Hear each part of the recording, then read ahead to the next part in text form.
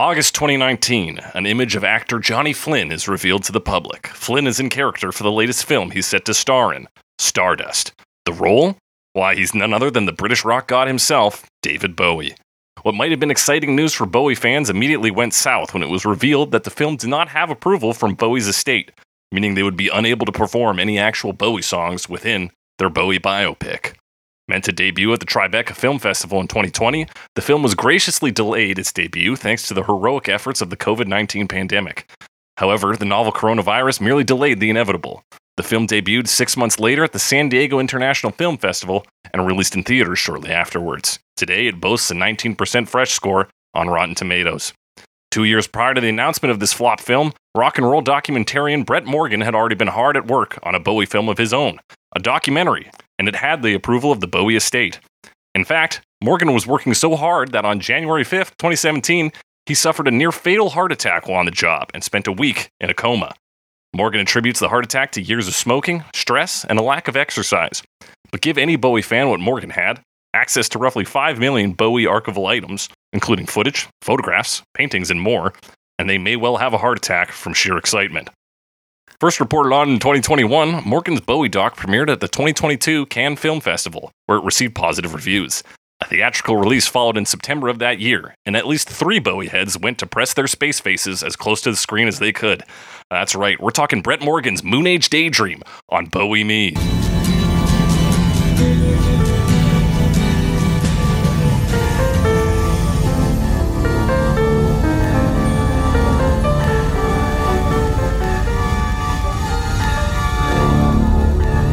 That's right, it's Bowie Me, the only podcast that usually compares famous Bowie-related songs to their many covers to find out which one will lay the real thing on me. But this week, we're reviewing a Bowie documentary. I'm your host, as always, The Snake, joined by my far-out co-host... Alex Mildenberger. Alex Mildenberger, how you doing? Oh, I'm still doing good, man. We just talked about this. Alex, come on. It's technically January when people are hearing this. Okay, well, it's cold outside. It's snowy, probably. That's how I'm doing. Cold and snowy. It's cold and snowy. Crazy thing is, King Charles is dead. Wow. Yeah, well, I was shocked too. About Chuck 3. Chuck 3. Yeah, great, Alex. Good future comedy. We're always on top of that. Very excited today. First time guest on show, longtime friend, big Bowie fan. Ladies and gentlemen, people who aren't defined by those words, give it up for Ronald Chang. Hello. Hi, hello, everybody. Ronald. How's it going, Ronald? Doing good. How are you? I'm good. I'm glad to be here. I've always been excited to finally get a chance to come on and chat about Bowie. Hell yeah. It's funny that we were getting you on to talk about a movie, because I recall we were having some conversation about music once, and you just like offhandedly were like, yeah, I like to listen to songs like a lot and pick out the different pieces that I couldn't really hear before and like analyze the lyrics. I'm like, how have we not had Ronald on the show? That's literally exactly what we do on here. It's almost like it's not something I guess I talk about too much either. It's just something that I do on my own when I listen to music, and I guess, I never really seek out anybody else to go chat with it. I'm just like, yeah, these are conclusions I have about the piece. And then I move on. So. And then you're satisfied with that. Well, We're not. We have to broadcast it to literally hundreds of people. Oh, hundreds. Great. I am glad to be getting my audience out there. Trip digits, buddy. So yes, welcome. Excited to have you here. Just to start off, people have heard, obviously, about, because every year rather, we do a month of Bowie-themed content, because Alex and I are big Bowie heads.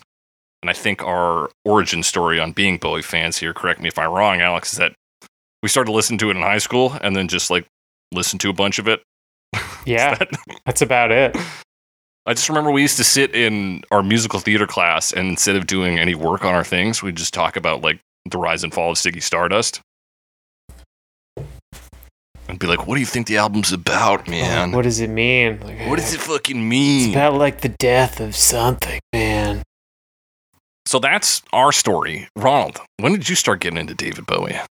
I would say it's kind of related to you guys as well here. When we were definitely younger and we would get together and play Rock Band, I think A Suffragette City was one of the first songs of David Bowie that I heard. Oh, from the classic Rock Band 1, and just like it just stuck with me. I think like it was a combination of, you know, all four of us like getting together to play a game like this. That's almost just like kind of rocking out.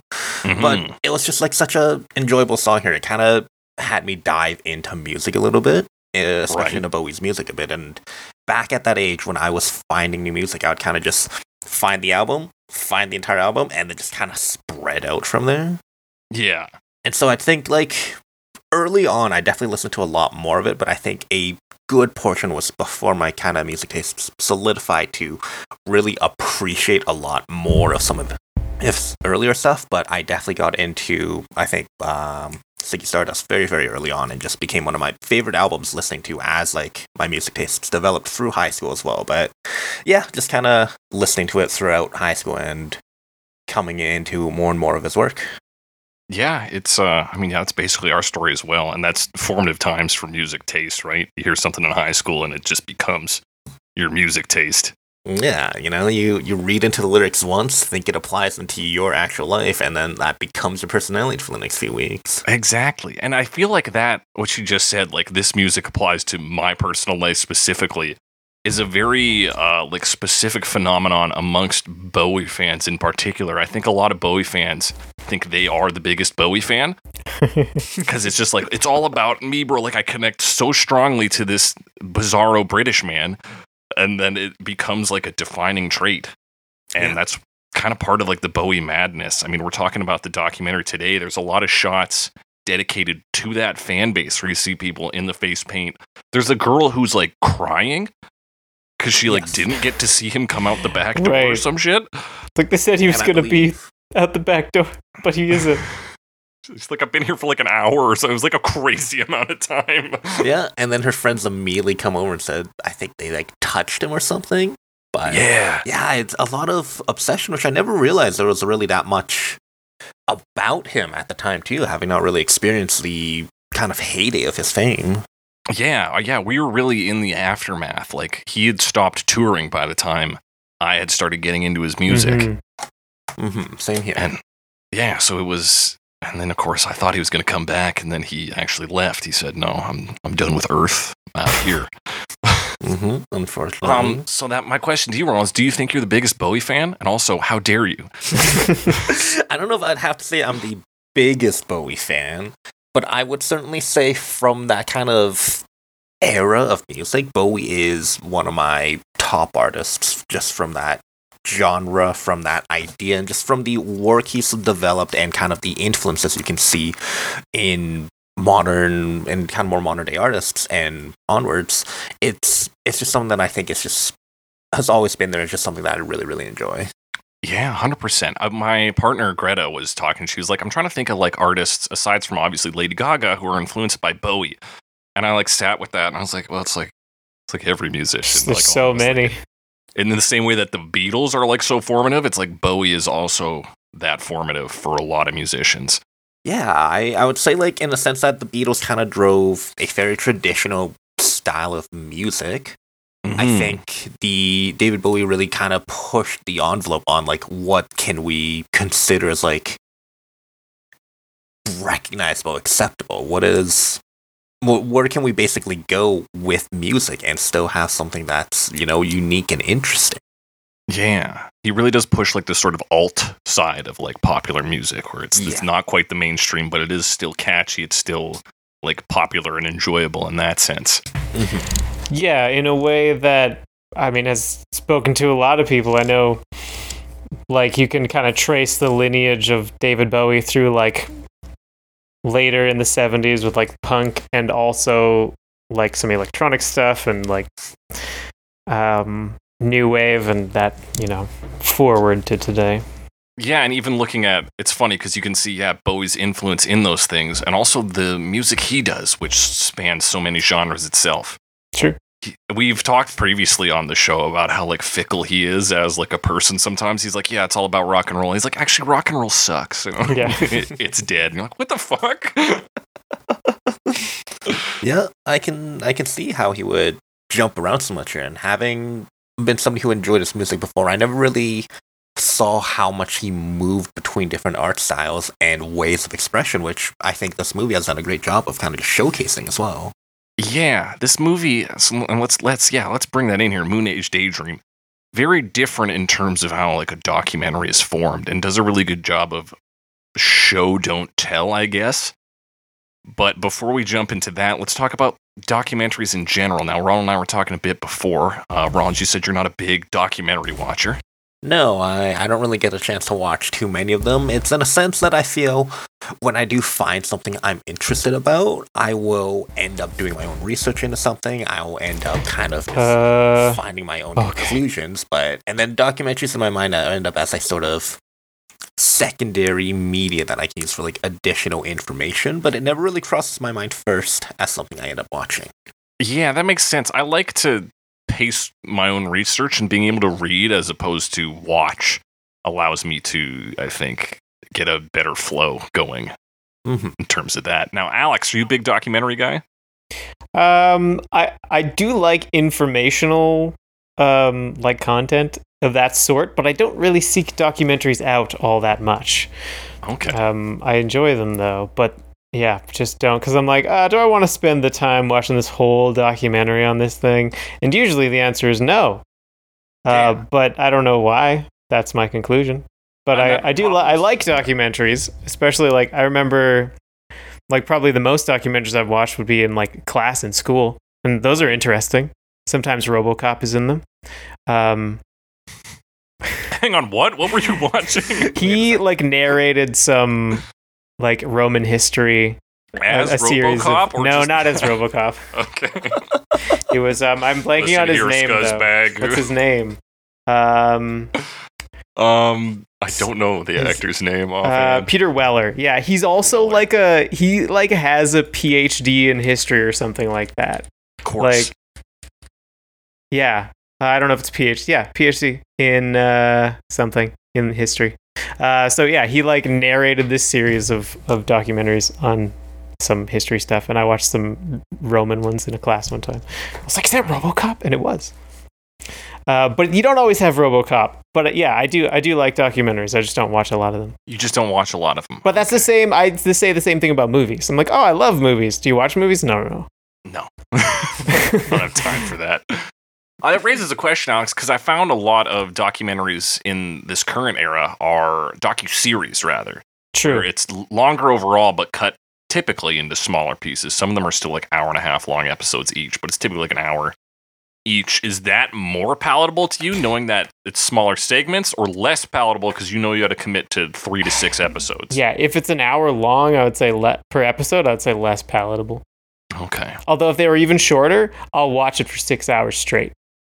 Yeah, that's facts. Yeah, you're like, 30-minute episode, I'm like, I'll watch 20 to 30 minutes. Yeah, sure. Then I'll watch another one. Then I'll watch another one. Then I'll watch another one. He has a PhD in Italian Renaissance art history. Oh, okay. Fantastic, Alex. So yeah, we're not big doc heads, but typically when I watch documentary, what I'm expecting is like a bunch of talking heads. You talk to people who worked with this, whatever the subject was, be it a person or an event. Yeah, and sometimes a narrator. We drop most of that in this documentary to focus primarily on like footage of Bowie and narration from Bowie.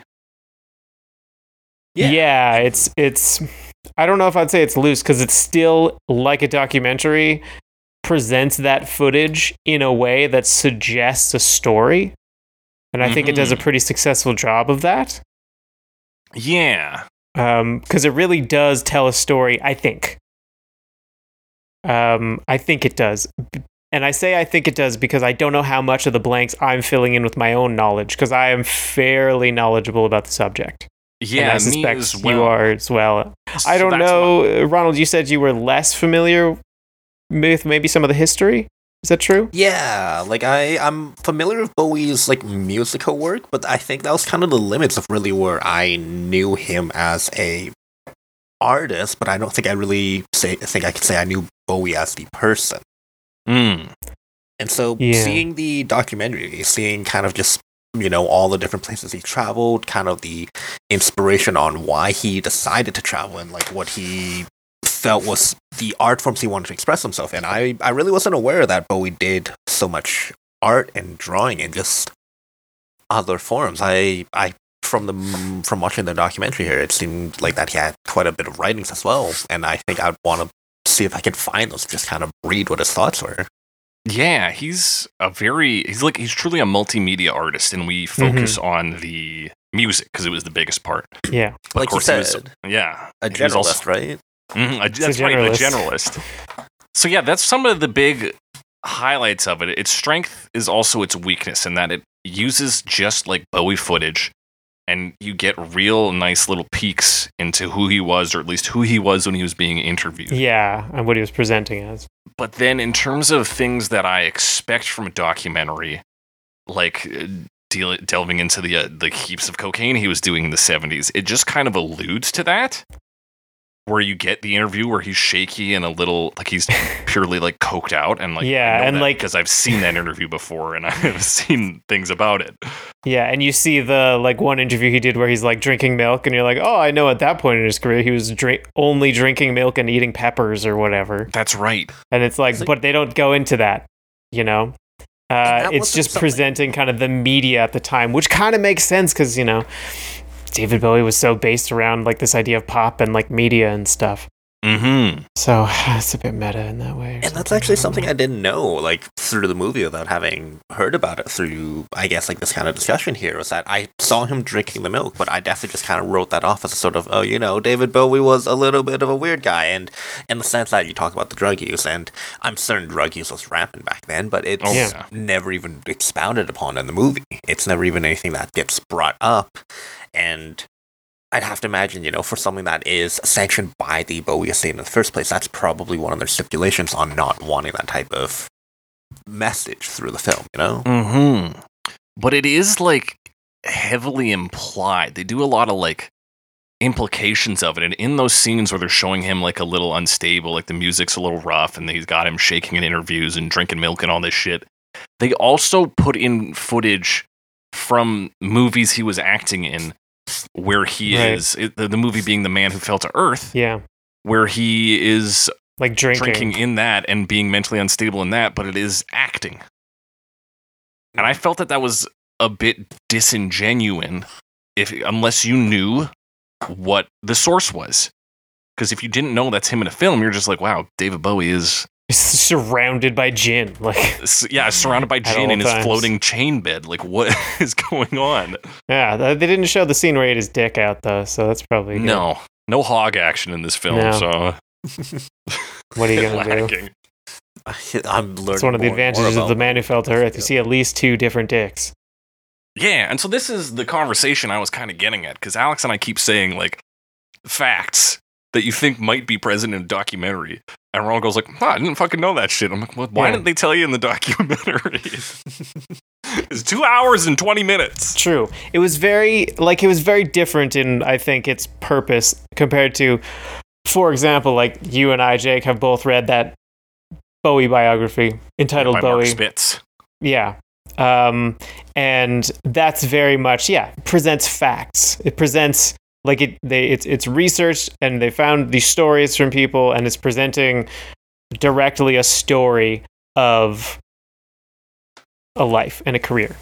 Mm-hmm. Whereas in this movie, it's much more, you're kind of on the outside, and it's presenting it through these sound bites, through the songs, some implications there of the imagery, and then the interviews. But it's not digging into things, and it can't present anything in that format that it was like researched, right? Because everything has to come from like a pre-recorded something or piece of archival footage, right? So do you think the film is lacking in maybe an angle, or do you think its angle is just something that isn't necessarily bolted down in the details, so to speak? I think it's still telling a story, but it's not telling the whole story. And what is that? What is the story then, Alex? I think the story is the sort of philosophical evolution of the artist David Bowie. David Bowie. Okay. And that's, I think, what it's presenting the most of, because a lot of the interviews are him talking about how he feels about music and how he feels about art and life and love and stuff. And you can track those changing throughout the movie. From his, changing his music, the music style that he performs in. You can see from the live shows how his performance changes. You can see, like, he talks about love early on and says, like, oh no, I need to stay away from that, versus later on where he actually gets married. Where we get the contrast where he marries Iman. Yeah. Last name I forget. I think Mononymous? Oh, maybe. Jones, maybe? Huh. Anonymous. And like when he talks philosophically about like what he thinks about art and life, and even there's a bit in the middle where he's like, oh, I just want an audience, and like I wouldn't begrudge anyone for having an audience. And then later on where it kind of implies like, oh, he's not as fulfilled from that. So he's going back to kind of his roots, and maybe it plays a song from earlier on in the movie to show that he's returning to some of this earlier drive, things like that. So it's really an attempt to get in the head of David Bowie. Is that kind of the? I think so. Okay. I think so, or at least that's definitely part of it. Yeah. Because I think the other part is we spend so much time in interviews, particularly, which not only gives us quotes from David Bowie, but it gives us the perspective of David Bowie to the public. Yes. Along with fan footage, where we see these fans freaking out and being like, "Oh, David Bowie, yeah, he's really fucking cool." Which was fun to see. Did you guys have any favorite fans from that film besides the crying girl? No, the crying girl definitely stands out in my mind here. She's the main one here. I remember just kind of being blown away just at like how deep some people were kind of invested in this here. That you kind of see all these images of, I think, from the past of, I think of Kiss basically, and you see images of all the fans going out to the shows and everybody's dressed up in the makeup. But I never expected to see people wearing the type of Bowie makeup like he does. Especially like early on, when he wasn't as like massive. Exactly. But he still had a very dedicated following, right? And there was that one guy, I think he had lipstick on or something. Maybe he had a dress, I don't remember. But he was yeah, it looks good. If it looks good, why wouldn't I wear it? Oh, is that the guy who's like, oh, you don't have to be bent to wear makeup? Because that was another one. He might have said that. I missed that one. That was one of them. I thought that was pretty funny. No, and I think that's a very progressive view, given the age of that type of footage in the first place, and I don't think that's a view that would be at all out of place in our society today, Yeah, that's true. And we do see shots of Bowie in concert wearing his like dresses and kimonos and stuff. Yeah. He's like hyper androgynous through most of this movie. It's almost jarring to see him in his like blonde hair phase where he's just like a British man. Like, He's like wearing a suit and like boxing. Yeah. Unreal. Now, we did Not at the same time. touch on our like perception of the angle, at least Alex and I's. Ron, did you agree with sort of Alex's idea that this is attempting to explore the mind of David Bowie more so than the life facts of him? I would definitely say so as well. The fact that we got so much interviews that were kind of, and like you said about the interviews earlier, that these are the public's perception and, cut by a interviewer, edited down to showcase certain parts as well here. We really get to kind of see what the perception of Bowie was here and kind of his thoughts about the ideas at the time here. I think when you become a famous icon like that here, you kind of get inundated with all these questions about the culture of the time here, about what you think society is going to be like here. And I think some of those questions being from Bowie really just shows his thoughts on how he kind of approached his fame, about being a presenter, about being somebody in the public eye like that. And I think it really does kind of showcase, like Alex said here, his evolution through the times and how his philosophy changed, but you can kind of see there's still a core underneath of his desire to explore underneath. Right. Yeah, it did a pretty good job of tying it all together in that way, right? Like even as his philosophy changed, the underlying curiosity and desire to create was consistent. Yeah, I suppose there is, even as mysterious as Bowie is still, even after this documentary, you see how, forthcoming he is in interviews. He never really dodges a question.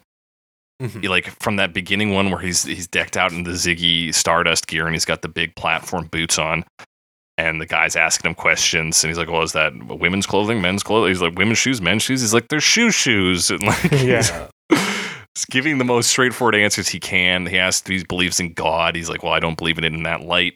And then even in a later interview where this woman's like, "Well, so these characters you put on the Ziggy Stardust and that were just kind of ways to like communicate with us without being yourself," and he's like, "Well, yeah, kind of. I was always a part of it, but it was a bit of a mask." She's like, "So are we getting the real David Bowie right now?" And his response is, "Well, one wonders." Yes. I do remember that scene in the movie, and I think that was very telling of Bowie's still creative process, and I think that even as open and forward as he is about some of about what his art and what he does, there's still some part of him that I think is underneath it all still that boy who can't express himself in words that other people feels he can they can understand him as well. Yeah, the movie opens with some quote about him talking about time and how it is this like communication with something beyond understanding, this great unknowable, things like that. And that does seem to play throughout, whether he was 20 or 50, like that was still playing out in his life, this communication with something beyond his understanding. Mm-hmm. Yeah, so this does focus. It claims to focus on like his entire kind of creative lifespan, but the real focus is from like early 70s Ziggy Stardust to basically Let's Dance in like mid 80s. Mid 80s. Because we whipped through the 90s and the 2000s really to the whipped through 2010s. the rest, yeah. Just quick. Like, Andy got married and here's some more albums came out and fucking we're done. Yeah, and like there's a bit of like Outside. No, like Black Tie White Noise, no Boot of Suburbia, a little bit of, what is it? What's the drum and bass one? Earthling. We see the jacket from Earthling. See the Earthling big Union jack. And I don't think, were there any songs from like post 2000? I don't think so. I think, so it opens there up was with Black Star. Medley. Yeah, Black there Star. was Black Star in there. Which is a great segue for us to talk about the music in this film. So naturally, David Bowie has a massive catalog to draw from, and the mistake, like I talked about this flop film. Did any of you guys see Stardust? No. Kind of would like to at some point, but no. Did you see It it? sounds like a trash heap. No, I haven't seen it. So it's funny because I didn't mention it in the intro, but they had to use just songs that David Bowie had covered during his like early years because their focus was that's what on they like his did. first like American tour or something. You guys, it's loosely similar to the Janis Joplin biopic plot in 30 Rock, where they can't get the rights to Janis Joplin, so they call her like Jackie Jorm Jomp and do a biopic with that. Has that same kind of vibe, but they choose to focus on just like his early Ziggy Stardust, like the most like ask any bum off the street about David Bowie, they'll say Ziggy Stardust. That phase. I was excited to see in this that even though it only covered like a 20-year span, it was still not just that intro stuff. We get a pretty broad selection of Bowie hits in there. True, yeah. There's a lot of like low. Big Low fan here. And that was cool. One thing I did notice, and this kind of ties into something we said before about them glossing over some of the less savory aspects. There's almost no Thin White Duke. Yeah. Yeah, barely a mention of like Station to Station or anything, yeah. But they do use a musical motif from it, which I thought was very effective. Yeah. So that raises the question. 1, what do you think about the soundtrack overall? And 2, what were some highlights for y'all?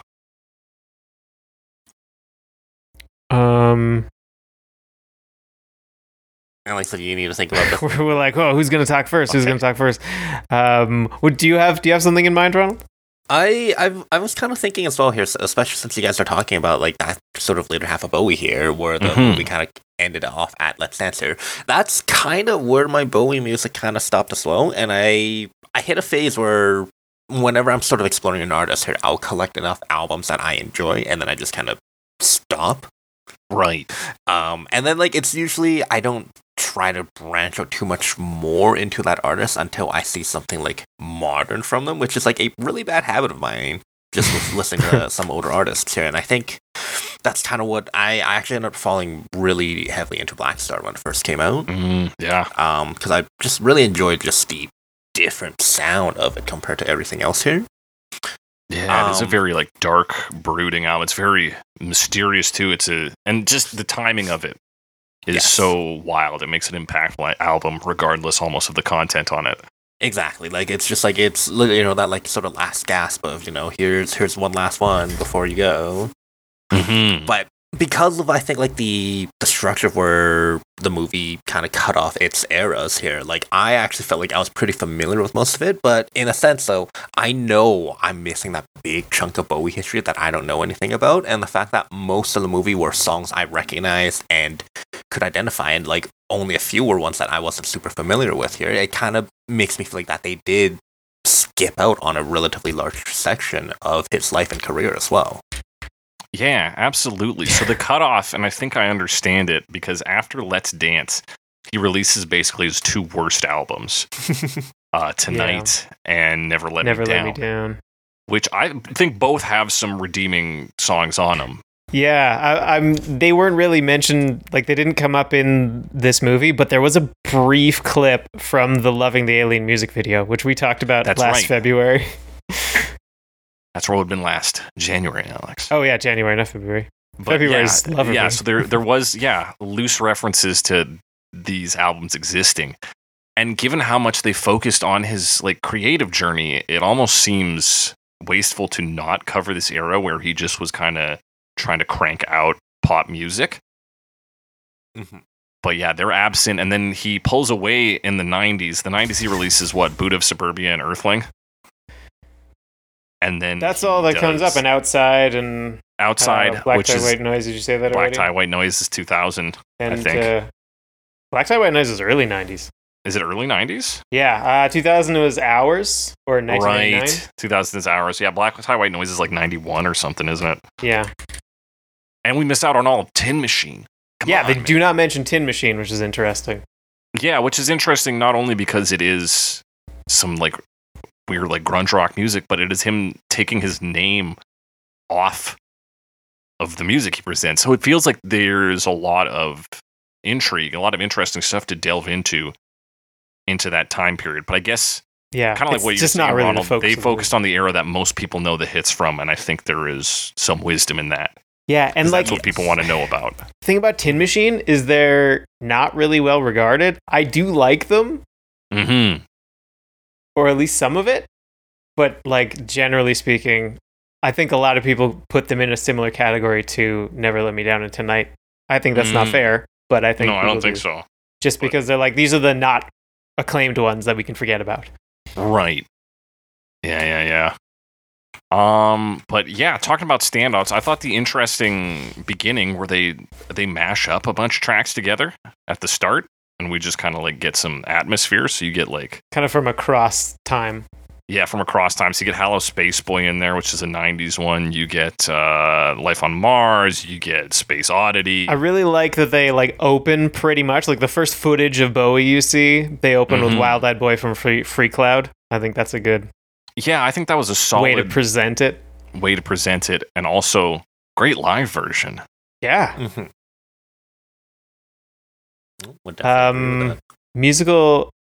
A musical thing that I really liked. And I alluded to this earlier, but they used the piano intro from Word on a Wing.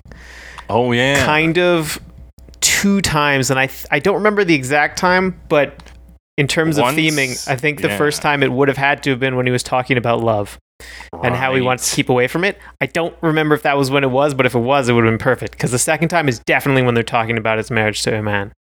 I'm man. How do you pronounce that first vowel? I think it's E. E, man? Yeah. Okay. And I don't know. I really like that song and that piano intro. I was like, oh, there it is. And like it felt very nice. Oh yeah, that's a tight one. That one's great. I love their back to back. They do sound and vision with like a little visualizer sequence, so it's like splotches of paint or something on the screen. and it's stripped down, so you get to hear how fucking bumping that bass line is. Boom, doom, doom, doom, boom, boom, boom, boom, boom, dun, dun, dun. You're like, oh hell yeah! And then that fades into A New Career in a New Town. Yeah, which is an all-timer Bowie song for me. Yeah, that was a great transition. Great transition. I'm a bit of a freak for that era. I really liked a lot of the live stuff they did. I thought that was cool. And I know I talked to Ronald about this a little bit after we saw the movie, but I liked that they used a lot of live tracks when they could and showed him performing. I thought that was cool. Then you could, one, see his sort of evolution as a performer. Right. And also, to me, who's very familiar with the album versions, and less so with most of the live stuff, it just felt like a little bit different. It felt like a slightly different perspective. And because it's live, it felt like a little more immediate. So you could kind of see the little differences and stuff. It really does feel like a treat for the listener and a way to, again, expose another side of David Bowie, the performer. We see him in interviews. We see him in performance. Like, that's how you get the full image of him. Yeah, I agree with that too, because I'm with you on that, Alex, and that most of my knowledge comes from album versions, and the few live versions I picked up, I actually on first cover hearing them and remembering, that other David Bowie biopic that came out recently, I thought, because I remember reading about how they had issues about licensing music, I thought they were related, so I thought some of these were even covers. Which is just wild, but after looking it up after, it's all live music, and it's really kind of refreshing to be able to get this glimpse into music that you would normally be able to find so casually as somebody listening to this, 20, 30, 40 years after the fact. Yeah, there is, especially with live versions, something so precious about that, because it is just a singular performance that could have been lost to time. And I don't know how much of the footage in this is never before seen stuff, if a lot of it is the concert footage or if it's more interview based. I recognized one from David Live because I know that live album, because he fucks up a word, says the lizards lay lying or something. And I was like, I know that line mistake. There is one version, there is one song that is not David Bowie performing it, that I noticed, and that is Michael C. Hall singing Absolute Beginners from the Lazarus musical. From the Lazarus musical. Which we did an episode on. Yes, we did. Just to shout that out. A year. Bonus and a bit ago. Oh, is it a bonus? Yeah, we were reckless back then. Oh, man. That was... Yeah, okay. I know. How did we ever get to where we are now? But yeah, so there is again, he has this huge multimedia background, and it extends to musicals. I was reading just on his Wikipedia page. Apparently, he wrote some songs for a SpongeBob musical. I think crazy. Yeah, because he was a voice in SpongeBob, right? He was because his daughter liked SpongeBob. Something. Yeah, I think it's Lord Royal Highness is literally the character's name. Yeah.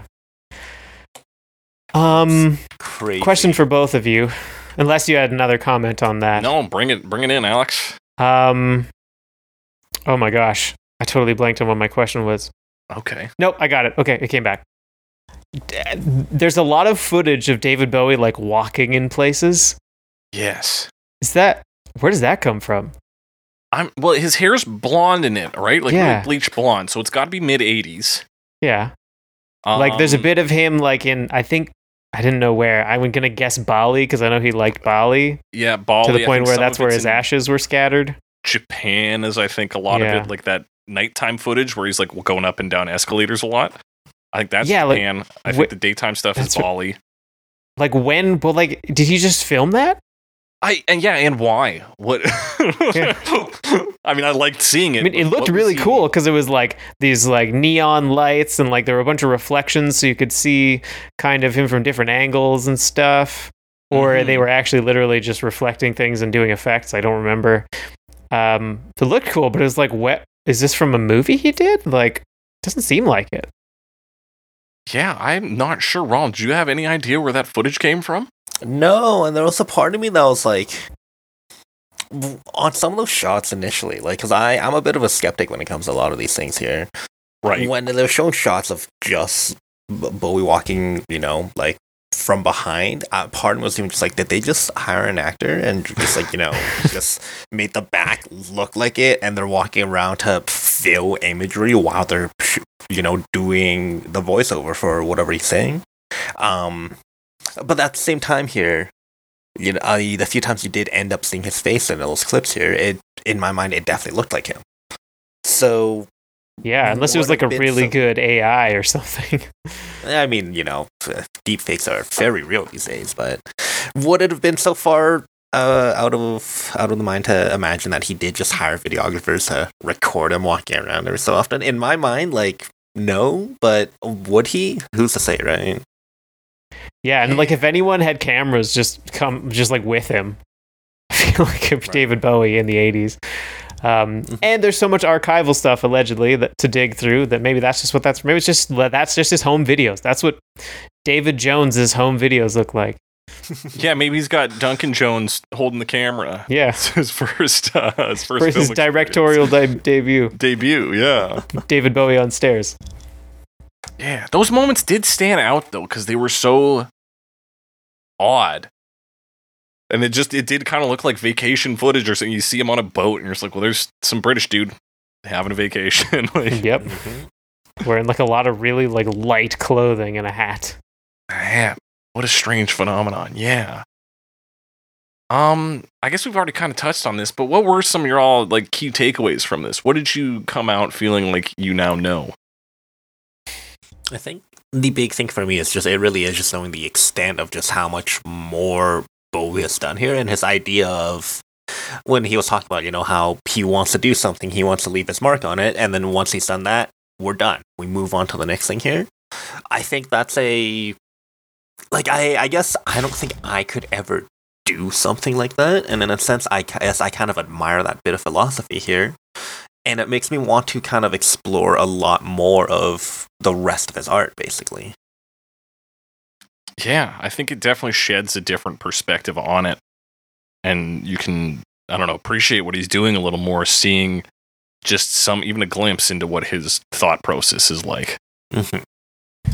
Alex, you got any hot takes? Yeah, I don't know about hot takes. I would say my big takeaway is that, and maybe this is just on me, but I feel like I already had a pretty good conceptualization of the sort of philosophical evolution of David Bowie. This filled in some more details, but I feel this is like confirmation of like, yeah, I think I had a pretty good idea of what this was generally. Yeah. Yeah. Okay. Interesting. But at the same time, sorry, I should have, not to interject after I should have said it, but like part of that just may be like kind of a confirmation bias thing of like, this is what I think, and now I'm picking out the details that confirm what I already believed. But I do think that the thing, where the film landed is similar to kind of where I would have landed. Yeah, and or where given how it doesn't deal with, like, in 1976, David Bowie played here at the Hammersmith Odeon or whatever. Yeah. Like, it is more loosely structured. There is a lot of room to get your own takeaway from it. Say, like, okay, this is how I can now understand David Bowie, hearing David Bowie's words and watching him perform in some live settings and go on vacation or something. And seeing his fans. And I think in a sense that's a lot better and more what David Bowie himself would have wanted than, somebody interpreting what he's done and then doing a voiceover of it all, and that other kind of documentary style that we were talking about here. I just don't think that would really fit his vision of what a movie about his life arguably would be about. Yeah, it's he's like, even when he talks about his music, and we've talked about this on previous episodes, but he really likes to hear people's interpretations of his songs. Mm-hmm. He's like, well, when I wrote it, I had this in mind, but a lot of people say, oh, I got this or this. He's like, and that's very cool and exciting. He's like, and that's like a great thing. Whereas some people will be like, no, it's about this. It's like, it's concrete. So even with his own work, he wasn't all about this like concrete structure. So to have a documentary that mirrors that style is, I think thematically appropriate. Mm-hmm. Would you guys do anything differently? You're given access to 5 million archival Bowie items and his soundtrack. What do you do differently from Brett Morgan? Fail to deliver. Yeah, I die when I get that heart attack. Yeah, heart attack takes me out, and yeah. Assuming that I'm like a semi-capable documentarian, which I am not, I would say a little more spread out, a little more slightly later, like stuff from the 90s and maybe later, as well, if such a thing even exists. Yeah, I mean, come on, you can do a 3-hour doc. Chuck an extra 40 minutes on there, give us the rest of the 80s up to death. And maybe some of the more negative stuff that was glossed over. But I think it works. Because it does. I thought it told a story successfully without those. Because really the conflict, and maybe that was why it was cut, was because the conflict is sort of his own internal drive leading him astray. Right. Briefly, and then him coming back and realizing how to like enjoy life kind of thing more. Right, so how do you depict that? Yeah. So maybe it was just too much. It was like, and then he was down in this part, and then he was up, and then he was down again. And he was up, and it's like, well, that's a life, but it's not a movie. Yeah, that's true. So, and you get the thesis statement of like he went through some phases. Apply that to the next 30 years too. Like, yeah, it's phases all the way down. It's fractal. The closer you look, the more there is. The more there is. That's fair. Yeah, I'd like to say that I did like some of the kind of winking to Bowie fan structure where it was like, hey, here's live footage of him doing Let's Dance where he does a little boxing in his live performance. You go, hey, I know about that because I'm a little Bowie freak. But I think in terms of like getting people in on like a factual level, yeah, maybe expand just a touch on like some of these things to make it a little more explicit so that somebody comes away and doesn't just go like, wow, David Bowie's very cool, but also like I have an idea of like some things he was going through beyond just being very cool and changing how he was and cool like throughout the years. Thinking about stuff a lot. Yeah. Yeah, in a sense that whenever you talk about, I think, famous people posthumously like this as well, you kind of gloss over the negative aspects, kind of like this movie was doing, and I think a little bit more time spent on that. Even like if you don't dedicate the same kind of feeling that the rest of the film has had towards that kind of stuff, if you take a bit more of a serious tone and like, I don't want to say like switch into that kind of more like classic narrator documentary style here, but when it comes to that kind of stuff here, I think it might fit better than just, you know, watching somebody through actually their actions and effects through those periods. Yeah. I think you could even do it in the style they kind of did things here. Because they do the series of shots of him like drinking and boozing or whatever. Like there's implied like discord in his life. Mm-hmm. And then there's factors about him in his later life. He gets tattooed on himself the the temperance poem or whatever. Lord, give me the strength to do the one thing, the wisdom to this, and the smarts to know the difference or whatever. He got that tattooed on his leg in Japanese. Okay. So like you could shoot to that, have the translation of it, and then like if there was footage of that, like there's ways to like show us that he was like heavy into drugs, and then boom, like he got through that. We don't need to know necessarily the story in between, but you give us point A and point B, or like point C rather, we can kind of fill in point B. Exactly. Yeah. So I guess if our complaint is we want more though, like yeah, I guess more details. An actual complaint I guess I had, and maybe just something I might have done differently. I didn't really appreciate all the visualizer moments where they kind of just did splashes of artwork and animations on screen while they played music or overlaid an interview. Yeah. I think in the instances, like when they were doing music, I think what else are you gonna do? Like, and that's fine. But in the instances where I think they were still kind of talking about Bowie and like his interviews and what his thoughts were, sometimes the music would get in the way of basically trying to pick out his words. Yeah. And I think, and this is just me personally, maybe it's just like as somebody who never really watched a lot of his older interviews and may not recognize his footage before here, but I would have just appreciated more interview footage of that. Even if it's just like him talking. I think that on its own would have been enough for me and a bit more enjoyable than seeing all this like kind of animated footage on top of him speaking. Yeah, sometimes it felt like the documentary wanted to be a music video, like a 2.5 hour music video rather than a documentary. I agree. And at times it kind of was. I do feel like there was maybe an intention there, and to me it felt like, especially at times when they were trying to show some chaos or discord in his life, it was more likely to have a lot of audio layered on top of each other. But it did make it difficult to follow some of the interviews. Yes, and that could 100% be a thematic choice from the director to showcase that discord here, but in a sense here, as somebody who may not have been aware of that type of discord there, just kind of seeing the bits and pieces of it here, it kind of just gets in the way of the film, I feel, instead of being a sort of little wink to go, oh yes. But I guess if you guys interpret it that way, though, like you, as I think bigger Bowie fans than me, you definitely have a little bit more interpretation out of that style. Yeah, it's I don't know if bigger. I heard a term for different types of fans. There's like prescriptive fans, which is like having the knowledge base and like knowing the facts. It's like real Star Wars fans, where they're like, in this year it was Han who shot first, but then it became Greedo, and you're like, well, great, you're a bigger fan than me, I guess.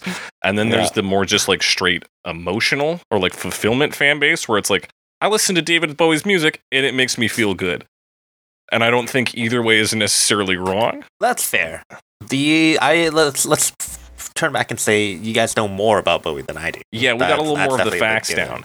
But even with that, I still agree, because I'm remembering these parts where it was like, here's interview audio and here's whatever Bowie song screaming over top, and I'm like, well, now I just have to disengage because I can't fucking hear what the interview is. And that's ultimately what I'm here for. I can hear Bowie's music when I go home, or even when I just leave the theater. Like, I can't hear these interviews everywhere.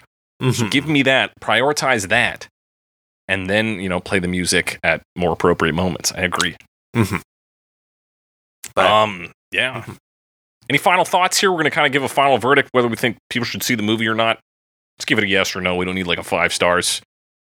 I would still give it a yes. I think it's just a good time here. The length is always a little bit up there, and as somebody who, like, I've only started getting into movies, I want to say, within the last few years or so. Movies above 2 hours in length are still always in my mind just a little bit of a, do I have the time to commit to this here? Despite despite what Alex said earlier, I completely agree. You give me 6 30-minute episodes and I will slam those down. But 2 hours, 15 minutes, well, when you say it like that. Yeah, it's hard to commit to that. But I would still ultimately recommend this movie even for somebody who has just a interest in Bowie or has heard his music before but may not know much about him. I think this is actually a really good introduction into his life, his philosophy, and just a glimpse into what else he's done before. Absolutely, yeah. I think it paints him as quite a compelling character, and you get a good selection of his music, which of course was his predominant output.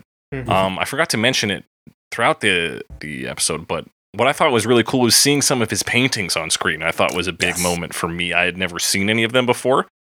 I knew he liked paintings. I wasn't even sure if I knew he did paint. I knew he bought art and things, but yeah, to see actual works from him was very cool. Yeah. So I think you're right. Everybody can grab something out of this, and if you have a passing interest in Bowie, or if you're a huge Bowie head, you're probably going to enjoy 2 hours of Bowie music. So, hey.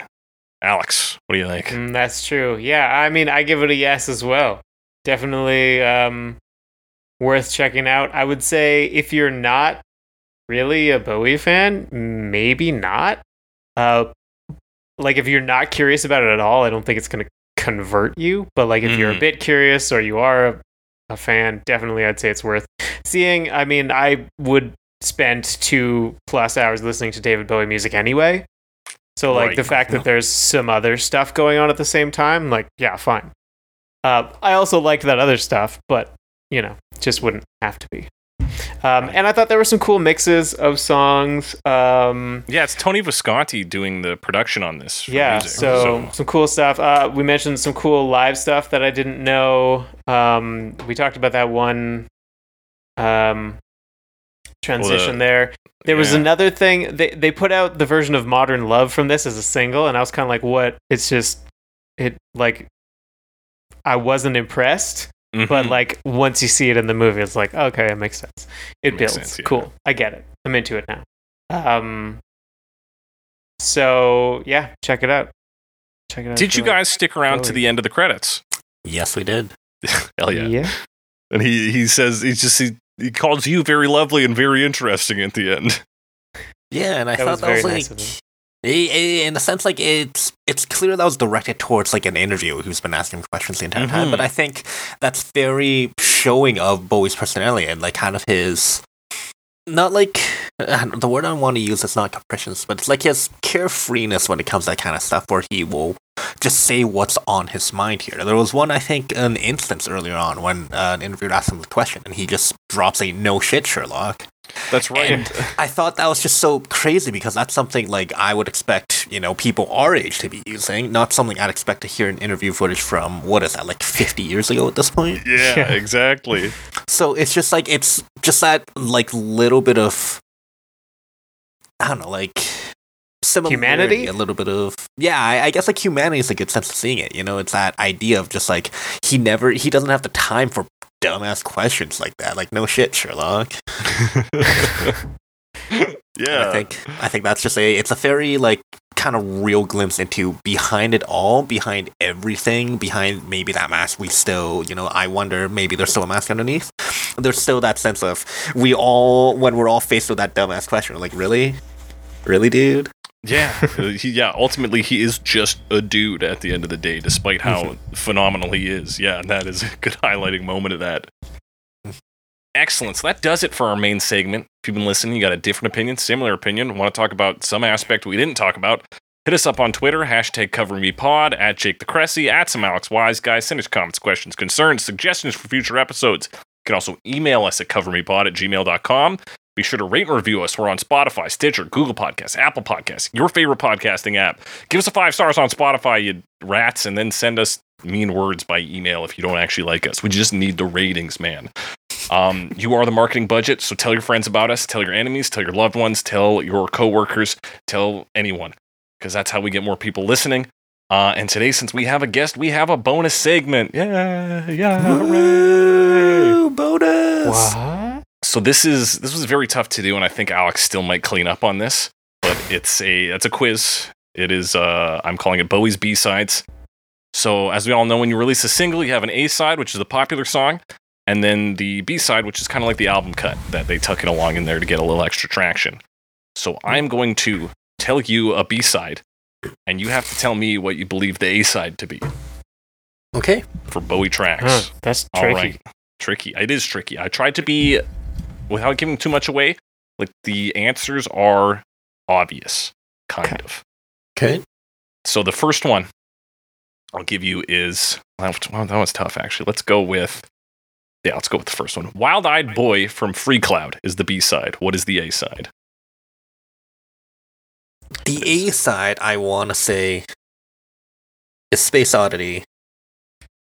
Alex, what do you think? Kind of also think it's Space Oddity.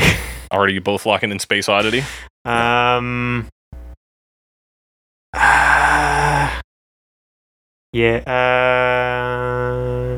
me think a second. Yeah, okay. Yeah, okay. Yes, that's correct. It is Space Oddity. So that's the easy one. That's a point for both of you, and that's a bit. You don't have to think too hard about these. Okay. Some of them you might, because here's the next one. The Man Who Sold the World is the B-side. Oh, I feel like we talked about this on the episode, I'm sure. But I don't remember. It's like I have a rough idea of like the early Bowie albums, and like I recognize these names, but I'm just like, that is a song I like listening from that album, so I'll give you guys both a hint. Not from the same album. The A-side is not from the same album. Okay. Now, do we go earlier or later? Let's think about this. No, can't think about this too much. Yeah. All right. The Man Who Sold the World is the B-side. So the A-side is, I don't know, Changes. I want to throw Let's Dance for some reason, but like, I don't know why. That's just sticking on. Let's say it. Okay. All right. You were both incorrect. The correct answer is Life on Mars. Yeah. Yeah, right in between you guys there. Makes sense. Makes sense. Okay, our next one here is, let's see, we've got V2 Schneider is the B-side. That is V2 Schneider as the B-side. Yeah, you know how earlier I mentioned that part of Bowie that I'm not familiar with? Yeah, I think we're right in that section. I will let you know all of these singles are from within the time span covered in the film. Oh, god damn it. Now I have to actually think about it.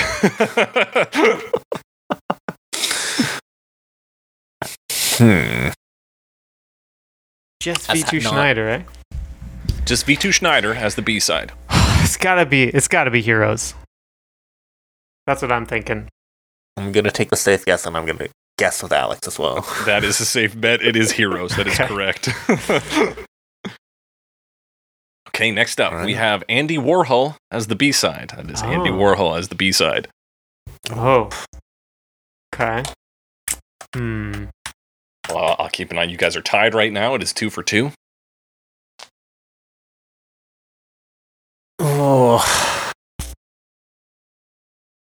Oh, You Pretty Things.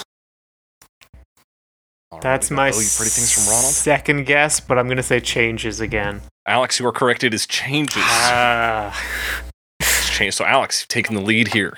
3 to 2. Next up, we got an interesting one.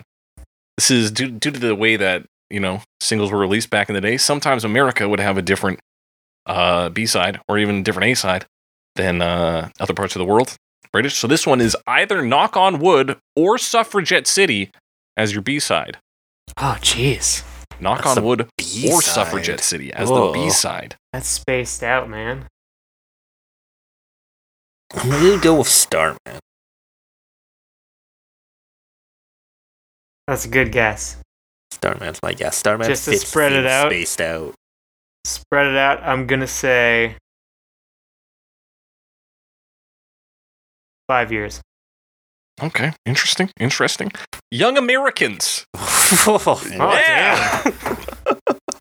Okay. Unexpected. Okay, all right. Unexpected. Completely unexpected. I was definitely expecting another Ziggy Stardust song. I know, I'm sticking within the albums, but I think that's the downside here. Yeah, well, some of them are, and then, you get weird ones like that. Yeah. So this next one, I'm going to bet is outside of your realm of knowledge here, but it should be within it. We got Fantastic Voyage as the B-side. It's Fantastic Voyage. As the B-side? As the B-side. I think you're right about this being outside my realm of knowledge. It's only kind of in my realm, and it should be more, but... Well, I'm a big Lodger fan. But is it also on Lodger?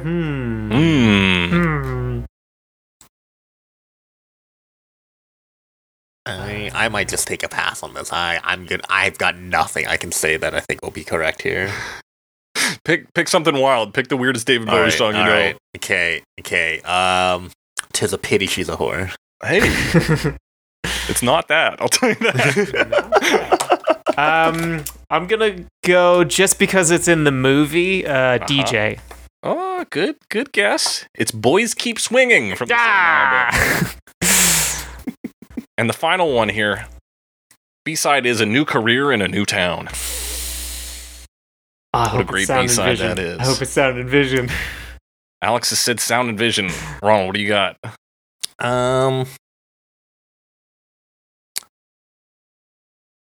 What was from that era? I'm gonna take the safe guess again. I'm gonna take Alex's guess. That's correct. It's Sound and Vision. Vision. So Alex, you beat out Ronald by 1 point. That was a tricky one. It's arguably tricky. 3. 3, yeah, because you just stole guesses, but maybe half points. Guess for me and all that. But it was a safe bet to bet on Alex's knowledge. That's a good way to work it. That Young Americans one was a curveball, though. That definitely was. Yeah. I didn't even know we had a song called Knock on Wood. I was like, it's a cover. Oh, okay, that makes sense. It's either on Pinups or just live on David Live. Okay, interesting.